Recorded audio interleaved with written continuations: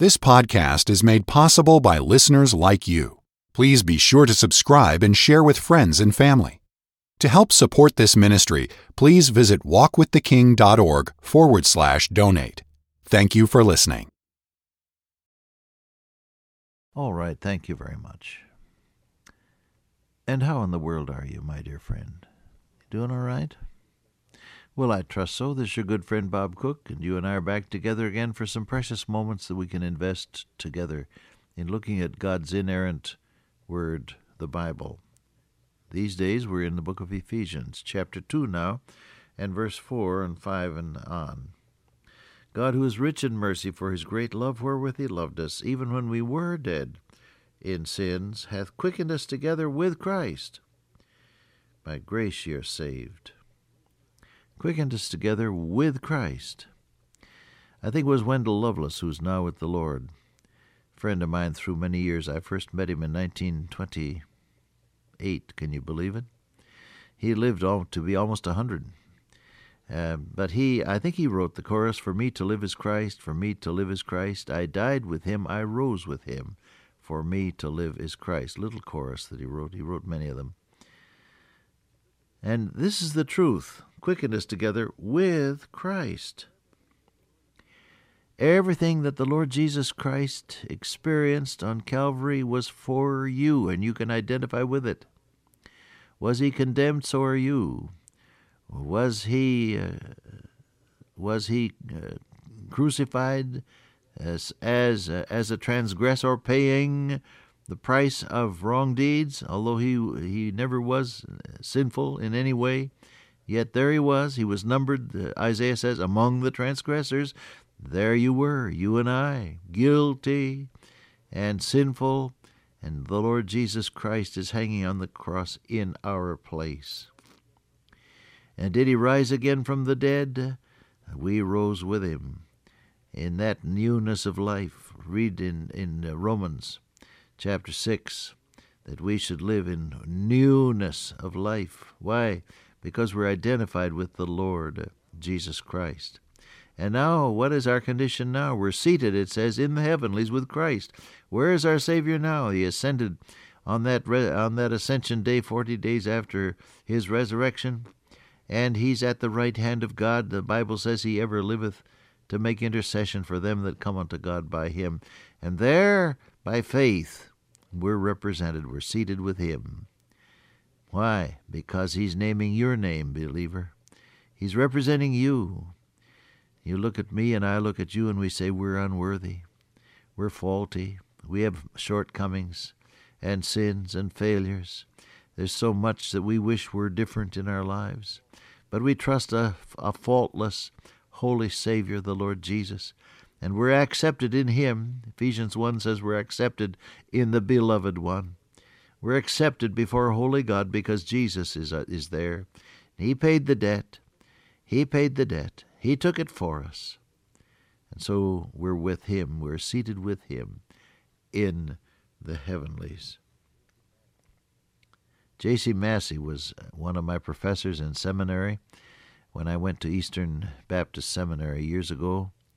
Dr. Massey was a world-renowned evangelist in his salad days, his best days, and then he pastored Tremont Temple in Boston for some years, and then came and taught us young preachers at the seminary. And he told a story in my hearing that has lingered with me through the years. I think I've shared it with you once or twice through these nearly 30 years. But let me tell it to you again. J.C. Massey was brought up in the South, and they lived on a plantation. His family did, in an old rambling house that was surrounded by a veranda that surrounded all of the bedrooms and the parlors and all, porches all the way around the house. Before the days of air conditioning, people used to sit on the porch in the shade to keep cool. And his mother was a fine housekeeper, said he, and was very proud of her house, her snowy white curtains, and the lacy coverlets on the bed and all of that. Beautiful and much of it made of cotton that was grown in her own fields and ginned on her own cotton gins and woven there. So she was very proud of a very fine house that she kept in those days. He had an older brother who had just turned 21. When he told the story, he would chuckle. When he said he was 21, he would chuckle and say, "Free from the law, oh happy condition." But J.C. Massey was a little boy, maybe 5 or 6 at most. And so it happened that he was out one day playing mud pies, as boys will, and tiring of his play, he came on in the house. And as he went down the hall, he looked into one of these bedrooms and saw this beautiful white bed covered with a lovely white handmade coverlet. And it looked so inviting, and he was hot and tired, and so before he knew it, he was in the middle of that bed, tossing and turning and just having a great time. Suddenly, he heard the rustle of petticoats, and there was his mother framed in the doorway, one hand held behind her, and he knew that that hand contained a switch that was often used to emphasize her discipline. And so instinctively he buried his head in his hands, waiting for the blow that was to come, because he had dirtied this beautiful white bedspread with his muddy feet and hands. At the same moment, however, he said, his brother, this 21-year-old, strapping, handsome youth, had been out in the fields and came on horseback, riding on into the yard, got down from his horse and was up on the porch, and in a moment he looked in and saw what was happening and sprang through the open window from the porch and placed his great young body over the body of J.C. Massey, the little muddy boy. And he said, "All right, Mother, lay on. I'll take it for him. Lay it on. I'll take it for him." Well, of course, this was too much for her, and she broke into a chuckle, and she said, "Get out of here before I skin you both." And that was the end of that. You know, there was one time when the Lord Jesus became aware of the fact that you and I were pretty muddy with sin, covered with sin and shame. And the judgment of God was all that we could expect. But then on Calvary he said, "Father, lay it on. I'll take it for them. Lay it on. I'll take it for them. He was wounded for our transgressions. He was bruised for our iniquities. The chastisement of our peace was on him, and with his stripes we are healed." Even when we were dead in sins, hath quickened us together with Christ, raised us up together, made us sit together. Now you got 3 togethers there. Quickened us together, that gave you life. Raised us up together, that gave you activity. Made us sit together, that gave you status. That's what God has for every person who puts his trust in the Lord Jesus Christ. Together with the Lord Jesus.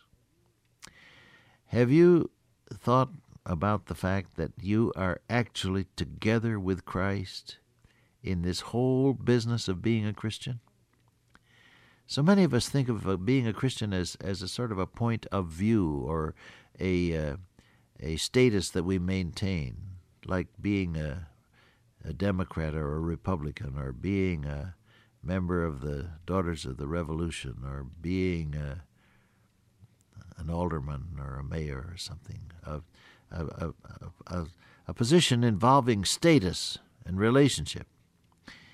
Well, hey, think about it for a moment. This is far more than that. You are together with the Lord Jesus in the agony of Calvary, the victory of the open tomb, the thrill of the ascension to glory, and the status of being at God's right hand. Because of him, together with Christ, made us sit together in the heavenlies in Christ. Think about that today and thank your Savior that he took you in and that he has you with him. Writer to the Hebrews says that He's not ashamed to call you brethren, members of his own family. Not ashamed. Ah, that's wonderful. That's wonderful. Together with Christ. It's you and Jesus. I think of the phrase that was given by a boy in Los Angeles many years ago when my cousin Irvin Haig was vice principal of a high school. Irvin handled all the discipline cases, which is not really too pleasant a job, but that's what he had. And there was this one boy who was a chronic offender who was finally suspended from school because of his proclivity to curse and swear terribly when upset, and also to steal anything that wasn't nailed down. And we'll call him George. That wasn't his real name. But when he was being suspended from school for a period of time, Irvin said to him, "Now, I want you to remember, I've talked to you about this before, but I want you to remember there's somebody that can make you different. His name is Jesus. And if you'll give your life to him, give your heart to him, trust him to be your Savior, he'll make you different if you want to be." The boy took his suspension and kept up with his homework by the kindness of his buddies, and ultimately was back in school, Irvin said. And of course he had to have an entrance interview, just like he had an exit interview. So he's back in Irvin's office once again. And Irvin said to him then finally, "Have you thought any more about what we talked about?" "Oh, yes," he said, "Mr. Haig, we're going to make it." And so he smiled broadly as he said it, "We're going to make it." And Irvin said, "We? Who do you mean?" "Why," he said, "you and me and Jesus, we're going to make it." Well, he had the idea, didn't he? Yeah, he did. Together with Christ, seated in the heavenlies, together with Christ. He's naming your name right now. He ever liveth to make intercession for them that come unto God by him. When you fall and stumble and fail, what? It says, "If any man sin, we have an advocate with the Father, Jesus Christ, the righteous one." That's what John says of him.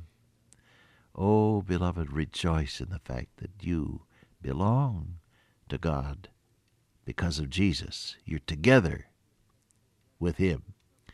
Now that gives some force then to the thing that I often tell people, told my students at the college during those 23 years that I was privileged to spend as president of the college.